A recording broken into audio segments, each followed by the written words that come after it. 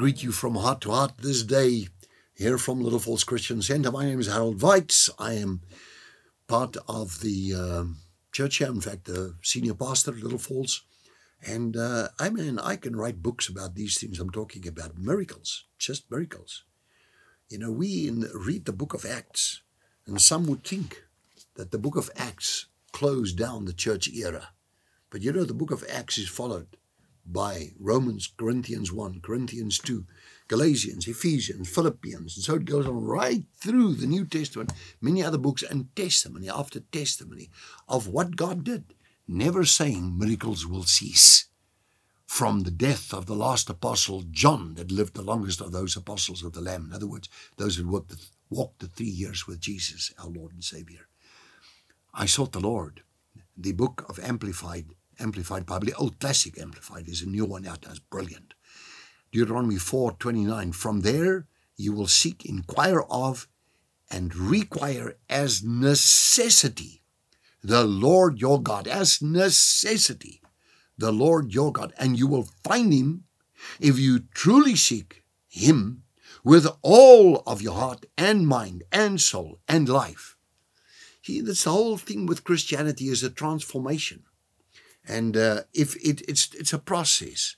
We're never there. Paul is very clear about it. He said these words in Philippians. He said, Philippians 3 says, not that I've already attained, but this one thing I do, I press on toward the goal of the high call, the upward call of God in Christ Jesus. You know, not that I've already laid hold of.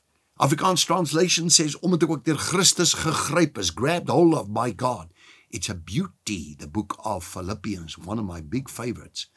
So you get to a point where you seek the Lord of necessity. For my case, as a minister, as a young minister, there's no compromise on these things. I have since then said, no compromise. I call the church, no compromise, Little Falls Christian Center. And then to the best of my ability, and those ministers that were with me, I have a whole team of full-time ministers. And you know what? I think today it's really, we've come through this period of the COVID. We've come through the period after the COVID and everything else.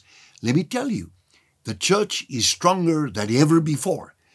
It's just beautiful. People are phoning me and say, what's happening? We since COVID, the churches haven't recovered, and this, wrong, and that.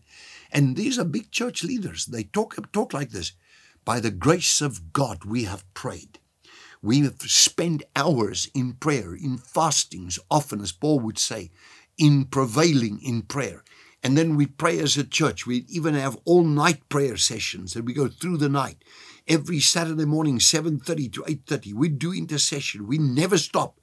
It's a place, this is a church of prayer. Because I know prayer works. And I know the future of a nation is on the lips of a praying church.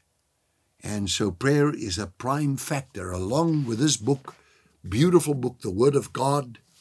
This one here is commissioned for next year. It's a new one that I've got here. It's a New King James. And I tell you, I just love prayer because I love the Word. I love prayer. The moment you pray, within seconds, you can feel the presence of God if your heart's been made right with God.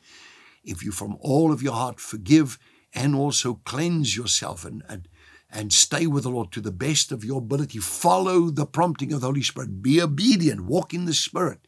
Says the word in Galatians 5:16, and you will not fulfill the lust of the flesh. And so that's the way it went. From there, miracles would happen. I'm going to tell you about another dimension, which I don't have time now, where the miracle-working God, power of God, became remarkable after the consecration. Remarkable, I tell you. Let's talk about that tomorrow on Heart to Heart. And I bless you and I honor every one of you, and I hope God answers your prayers like never before. Love you now. Bye-bye.